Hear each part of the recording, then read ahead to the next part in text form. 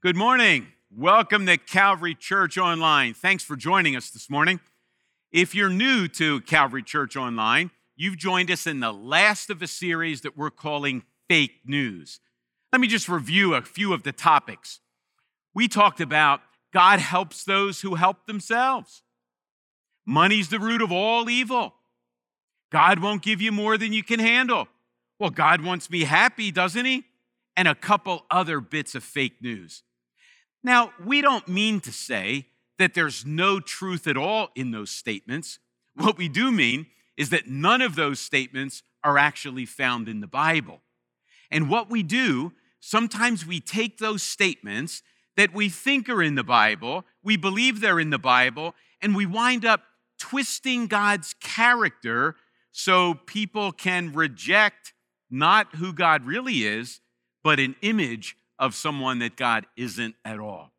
Well, this morning we end our series by talking about a bit of fake news that I'd be willing to bet most of you have heard, and that is, hate the sin, but love the sinner. Now, I know that sounds like that would go in the Bible, but it's often in the interpretation or the understanding where we often get twisted up. So if you have your Bibles or you have your phone or your iPad, turn with me to Luke chapter 18. I want to read to you a parable that begins in verse 9. The parable is going to be real familiar to some of you, maybe brand new to others of you. We are not going to work through the details of the parable. I want you mainly to look at the two attitudes expressed in the parable. That's what we're going to use to help us understand and fix the fake news, love the sinner, but hate the sin. Here we go from Luke chapter 18.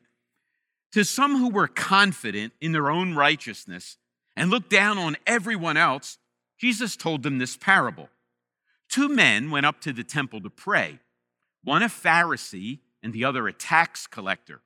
The Pharisee stood by himself and prayed, God, I thank you that I am not like other people, robbers, evildoers, adulterers, or even like this tax collector.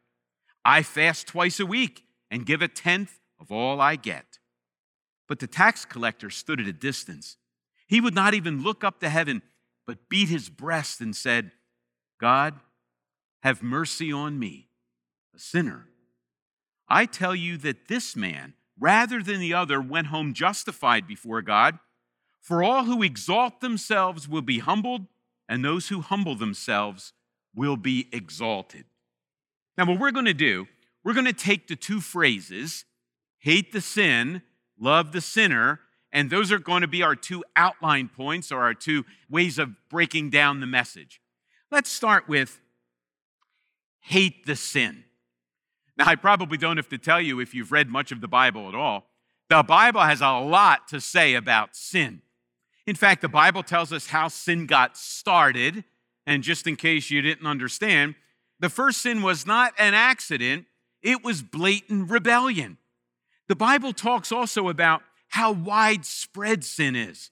The Bible makes it crystal clear that everybody is infected.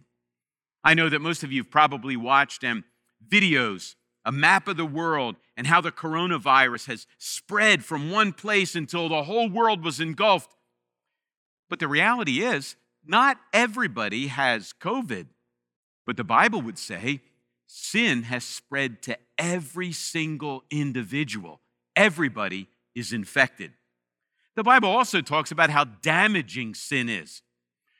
You know, the mortality rates coming from coronavirus are probably less than 95%, give or take, which means the vast majority of people that get the disease will not die from it.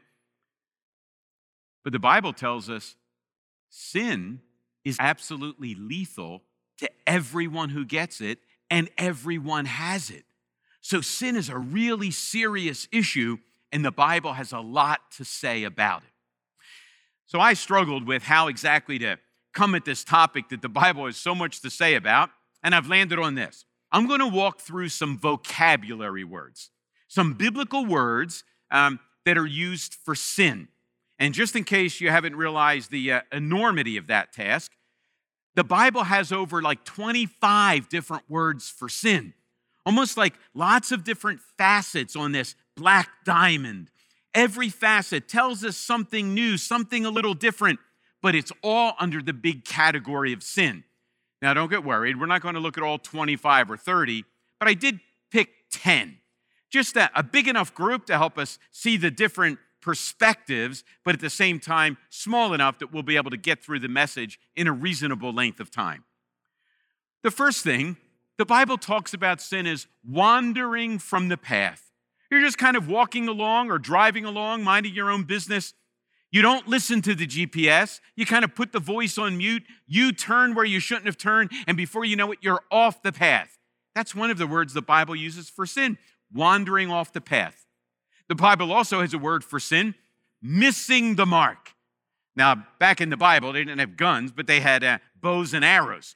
Think of going out to target shoot with someone who is notorious at missing the mark. You don't want to stand too close to the target if this guy's shooting because he's not very accurate. Sin is missing the mark. The mark has been set. The target has been set up, but the archer keeps missing it.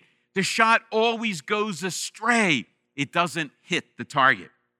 Another word the Bible has for sin is broken or crooked. Well, there was a TV series that some of you probably watched, Breaking Bad. I don't think the word sin was used too often in the series, but you see what Breaking Bad kind of works out. Lots of sin is described. The anatomy kind of works its way through the series. We still use that word. That person is a crook. That's broken. The chair is broken. It's no longer able to fulfill its purpose. Your computer's broken. It's no longer usable. Sin, brokenness. It's no longer usable. Another word for sin is blemish. Now, in the Old Testament, the word would show up, and when someone was coming to the temple to offer an animal, the animal had to be unblemished. It had to be pure and perfect, without blemishes. Or maybe you remember back to when people used to go on dates before we were, locked in our homes. You'd go on a date, and of course, you always got the blemish or the pimple the day you were going on the date or the day before.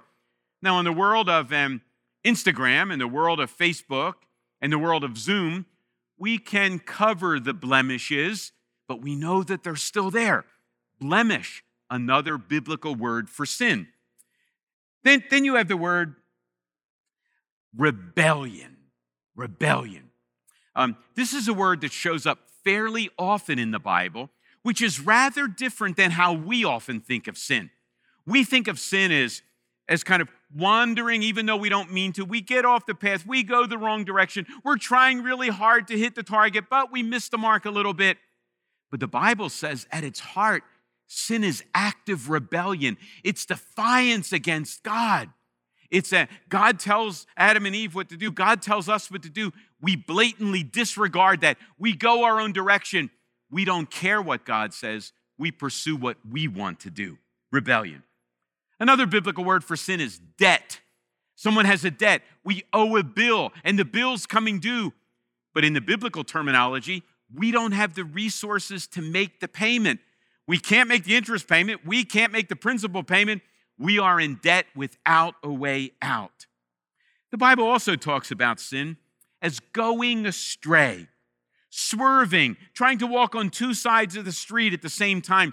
Think of a drunken person trying to navigate the line that the state trooper put down in the path as he's giving the sobriety test. The person can't do it, wandering here, wandering there, going astray. That's another word for sin. And then there's lawlessness. And lawlessness brings us back to the rebellion idea, or it gets us a little close. God, the lawgiver, since it's his universe, he gets to say what we should do and what we shouldn't. He lays down the laws or the stipulations. We, with the disease of sin, choose to disobey the laws. God tells us do this, we don't do it. God says don't do that, we do it. That's lawlessness. Another biblical word is trespass. God's put some signs up, some moral signs up around the world, around the universe. Don't go here. Don't go on the grass. Don't go here. When we go there, we trespass. That's another shade to the biblical idea of sin.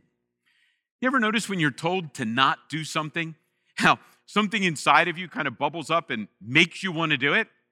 I have a confession to make. When I read that the governor of California put all these signs up where all the California beaches are closed, nobody's allowed on the beach, there's something in me that wants to fly to California and go on to the beach. Even though I don't particularly like California, I want to go to California so I can go onto the beach. That's trespassing. Another word is impurity. Impurity. Now, I know when I say impurity, you think of pollution, and that certainly fits. Think about all the plastics in our oceans. Think about impurity that you know of. One of the things that comes to my mind, we actually live on Cowpath Road, and we kind of have some frontage there. And my wife has to regularly, as in like every other day or so, go down and clear that section of our property right next to the road because people throw trash out of their windows as they drive by, and she picks up bottles, she picks up paper, she picks up all kinds of materials. People are polluting. Here's the biblical idea.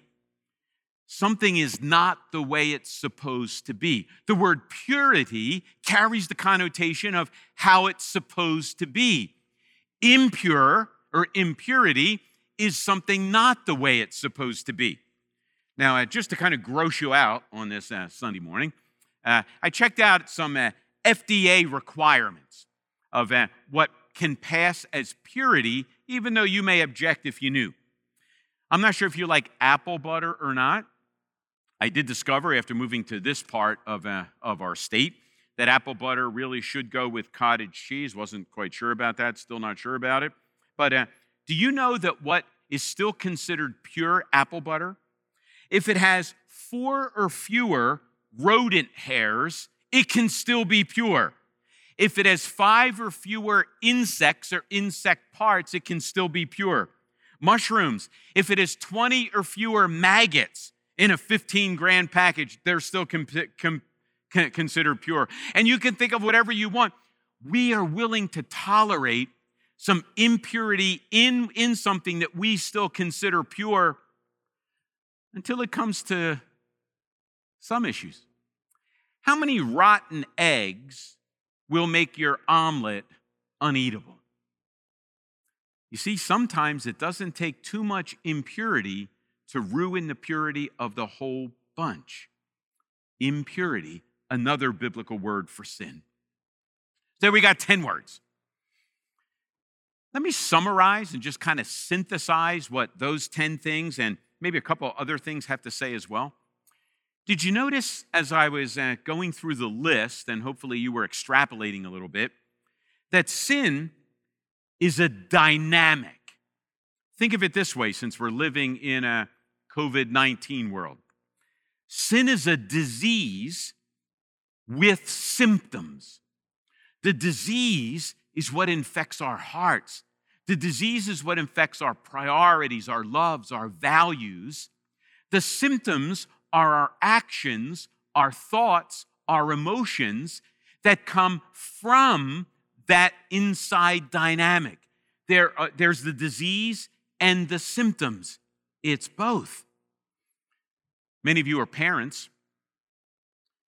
How many times have you thought to yourself, boy, I didn't have to teach my kids to disobey.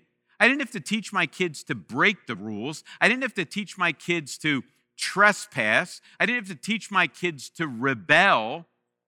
What do? We lay down some common sense guidelines. We lay down some rules for the benefit of our kids and for our own sanity. Do you have to work at teaching your kids to not follow the stipulations? Heck no. Kids don't follow them right out of the chute. I read a little description this past week. A mother went outside in their development with their daughter who knew how to ride a 2-wheel bike. I think she was like 7 years old, 6 years old. And the mother said, now listen, I want you to only stay on the sidewalk and go all the way around our block. Go around the block. Don't go off the sidewalk. Don't go into the street. Don't go into another block, just on our block. This must have been an old school example because the mother then said, if you disobey, you're going to get a spanking. Not allowed to do that anymore, I know, but this was old. You'll get a spanking if you go off the sidewalk. The little girl said, well, Mom, you better spank me now because I got places to go. That's that rebellion. That's that desire inside. Notice the disease on the inside and the symptoms on the outside. Sin is a dynamic. We can't see the roots on the inside. We can't see those values, priorities that are all out of joint and twisted and broken and crooked. But we do see the thoughts that are impure, the deeds of lawlessness. We see the symptoms which tell us pretty surely that we have the disease. Another thing that if you take the definitions or you take those ideas and put them together is there's both a vertical and a horizontal dimension to sin. There's a horizontal dimension. We sin against other people. We slander, we gossip, we lie. Sometimes we are violent, we're brutal. We do all these terrible things against people, but the Bible makes it crystal clear, even though we can do terrible things to other people horizontally, first and foremost, sin is always a vertical problem. And so David, for example, after he commits all of those sins, adultery, murder, deceit, all of the lying that goes on, what does he say in Psalm 51? Lord, against you only have I sinned. Now, that doesn't mean that he didn't sin against Bathsheba. He didn't sin against Uriah and all of the people that will bear the consequences. What it means is, in comparison, first and foremost, the disease has infected his relationship with God vertically, and then horizontally, the results come. Another thing that those words tell us, and all the descriptions that work out in people's lives in the Bible remind us of, is that sin is progressive. It doesn't stay the same. Sin is an addiction. So what happens? In the beginning, an addict can say no. In the beginning, he can walk away. In the beginning, she can refuse. But eventually, you practice that habit so often, saying no, turning away, becomes almost impossible. So sin is progressive. What starts as wandering just a step or two off the path puts you miles and miles away.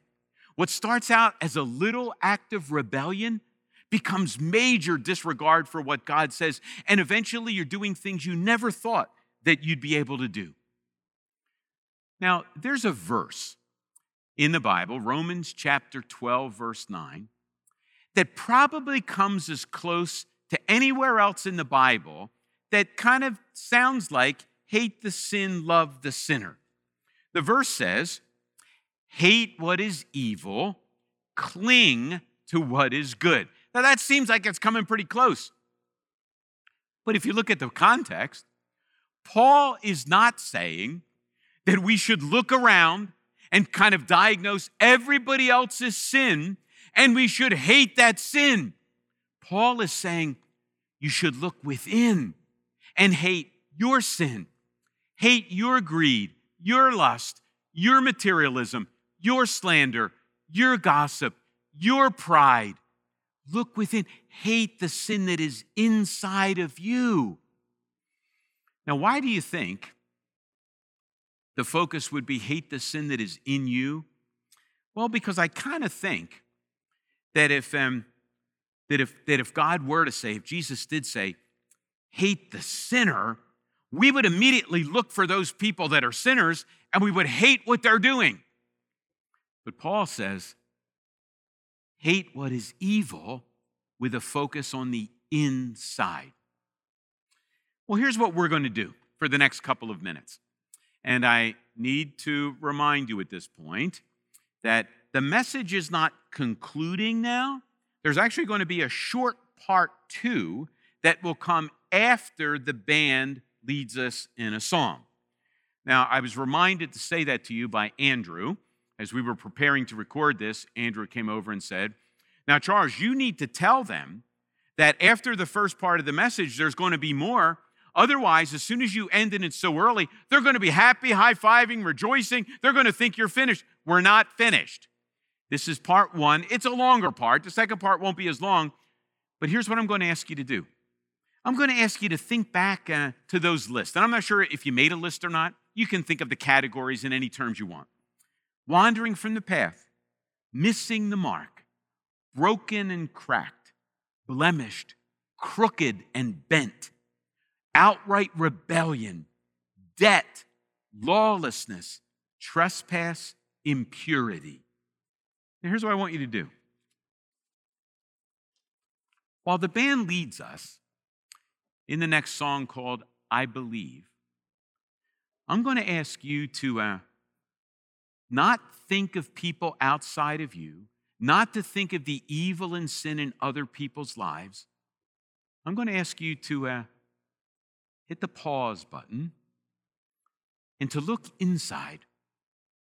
Maybe you need to start with some symptoms of wandering off the path, symptoms of brokenness, symptoms of crookedness, symptoms of trespass, symptoms of going this way when God says go that way, symptoms of missing the mark, but trace the symptoms back to the internal disease.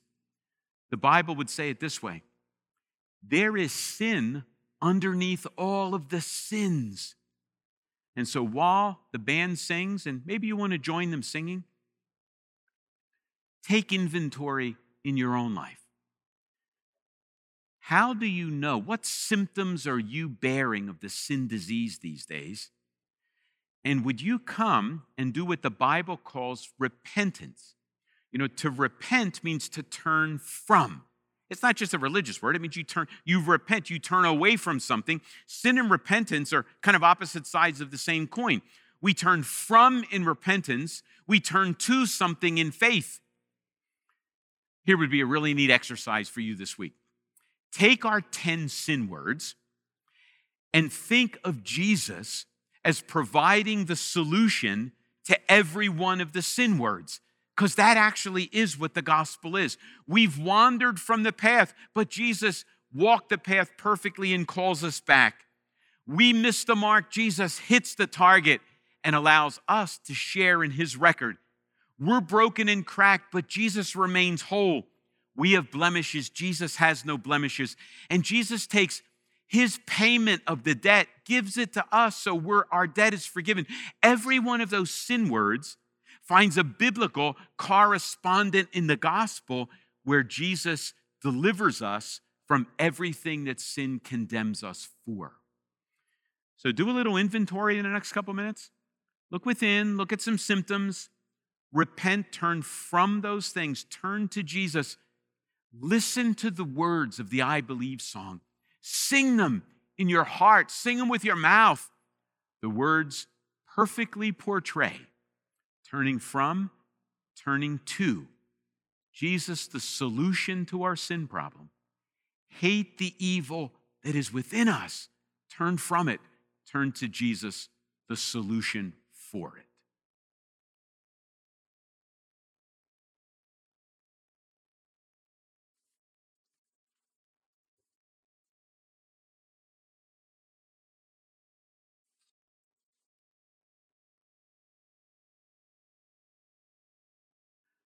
Well, hopefully, you did a little inventory. Hopefully, the words to I believe are a little more meaningful to you right now because you can understand the love of God, the mission of Jesus, the work of the Spirit that actually forgives us from the power. Yeah? Okay, did I screw up somehow? Oh, no sweat.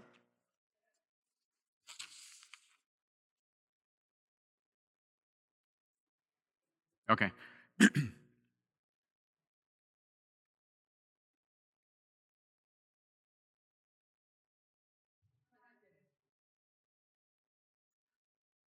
Hopefully you did a little inventory.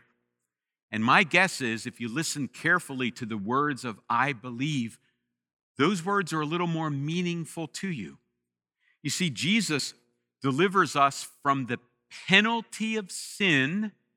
Jesus delivers us through the Spirit, from the power of sin. And one day, we will be delivered from the very presence of sin. The mission of Jesus is to solve the sin problem. So hate the sin, not finding it or looking for it in other people, hating the sin in you, turning from it, turning to Jesus in faith. Well, that's kind of the first part of our phrase, hate the sin.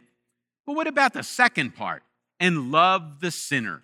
Well, that surely sounds like that. That should be in the Bible. After all, Jesus tells us to love everyone, love our neighbors. And that would include everybody, even sinners. You read through the Gospels and you discover Jesus was often in trouble for hanging out with sinners. Jesus would eat with sinners, showing that he's willing to fellowship with them. Jesus is forgiving them. Jesus is entering their lives and spending time with sinners and apparently loving them. How in the world can love the sinner be wrong? Well, I'm not saying it's necessarily wrong. What I am saying is how we often would define it and use it becomes a problem. I mentioned a few minutes ago that if Jesus were to say, now I want you guys to love sinners, here's what we would all do. We would immediately create some kind of hierarchy in our mind. Or maybe it's not a hierarchy, it'd be kind of an on-off switch. So we would look around for people that are really good and righteous, people that are really bad and sinners. We would then categorize all the good, righteous people in one block, and we'd categorize all the nasty, sinful people in the other. We'd draw a line, and we'd say, now Jesus is calling us to love these terrible, sinful people.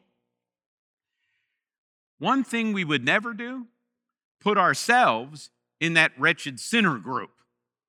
That becomes part of the problem. My guess is we would all put ourselves in the good group. We would then want to look down at those we're kind of despising and judging in the sinner group. That's the attitude that Jesus speaks against. Remember from our parable how the Pharisee prayed. Let me read his prayer again to show you the attitude that Jesus is against. The Pharisee stood by himself and prayed, God, I thank you that I am not like other people, robbers, evildoers, adulterers, or even like this tax collector. See, what the Pharisee did is what we're all tempted to do. If Jesus said love sinners, we would then draw the line. We'd classify all those terrible people in the sinner category. We wouldn't be in that category. We'd be patting ourselves on the back when we did good things or when we reached out in some kind of loving service for the sinful people. Jesus does tell us to love our neighbors, but everybody's included in the neighbor group. Those that are close to you and those that you just come across, those that you may never meet, but you kind of see faces, you think about groups. We are to love our neighbors. In fact, there is one group that Jesus seemingly comes close to despising, maybe hating, that would be too strong. There's one group that Jesus isn't very fond of. They're the judgmental group. They're the religious group. They're the group like this Pharisee. He represents them that categorize people into two groups. They never put themselves into the bad group, and they then feel good about themselves by looking down on others, and they're going the extra mile as they reach out and care for them. Jesus says, love your neighbor, don't judge your neighbor. And I think if Jesus did ever say, love the sinner, we would be tempted to judge people by putting others in that sinner group, and we'd feel pretty good about the fact that we're not in it. One of the things that I like best about the Bible is that even though it has lots to say about sin, all the way from the beginning in Genesis 3 through the end of the book, the Bible's kind of an encyclopedia on sin. We just looked at 10 words. You could pick 15 or 20 more. But sin in the Bible is not the main event. Sin is the problem. Grace is the main event. The main problem with a whole bunch of the fake news statements, God helps those who help themselves. Well, God wants me to be happy, doesn't he? I've got these expectations. Jesus should fulfill them. You know, the one thing that makes all of those statements fake news is that they have you and me contributing a major part to our forgiveness and our acceptance with God. Grace is the main event. Sin is the problem. Grace is the main event. Salvation comes through Jesus. That's what his mission's all about. But his mission isn't, he does his 50% and then we do our 50% and that seals the deal. No. It's not even that he does 90% and we do our 10%. No. It's all of grace. We have nothing to contribute. Jesus did it all and does it all. And so the Bible says, sin is the problem. Jesus brings the solution. And then he calls us to continue what he started in loving our neighbors, not judging our neighbors, serving our neighbors, caring for our neighbors, infecting them with love as we speak words of grace and forgiveness, and as we live lives turning from sin to Jesus in faith. That's the message of the gospel. It's not hate the sin, love the sinner. How about this one? Hate the sin in your life. I need to hate the sin in my life. Repent from it and turn to Jesus. Love our neighbors. Don't judge our neighbors. Engage them with the love and grace of the gospel as we continue what Jesus started. Let's pray. Father, thanks for these last few weeks of looking at some fake news, because, Lord, we often do the same thing. We kind of take a biblical idea, but we wind up putting so much of our thought, so much of our ideas, so much of our desire, so much of what we prioritize, so much of what we value into it. Before you know it, we've twisted it so that it comes out being fake news rather than real news and true news. Lord, I pray that you'd help us to have our antenna up so that when we hear what people say, we're able to know if it's fake news or not. And maybe part of the way we know fake news because it doesn't resonate purely with the grace of the gospel, the mission of Jesus to connect us and impact us with grace so that we in turn can connect with other people and impact their lives and their eternities forever and ever. Lord, help us to commit to that and help all of the cliches of fake news to fade into the background as the real news of the gospel takes root in our lives and produces the fruit of righteousness, goodness, love, and service. We pray in Christ's name.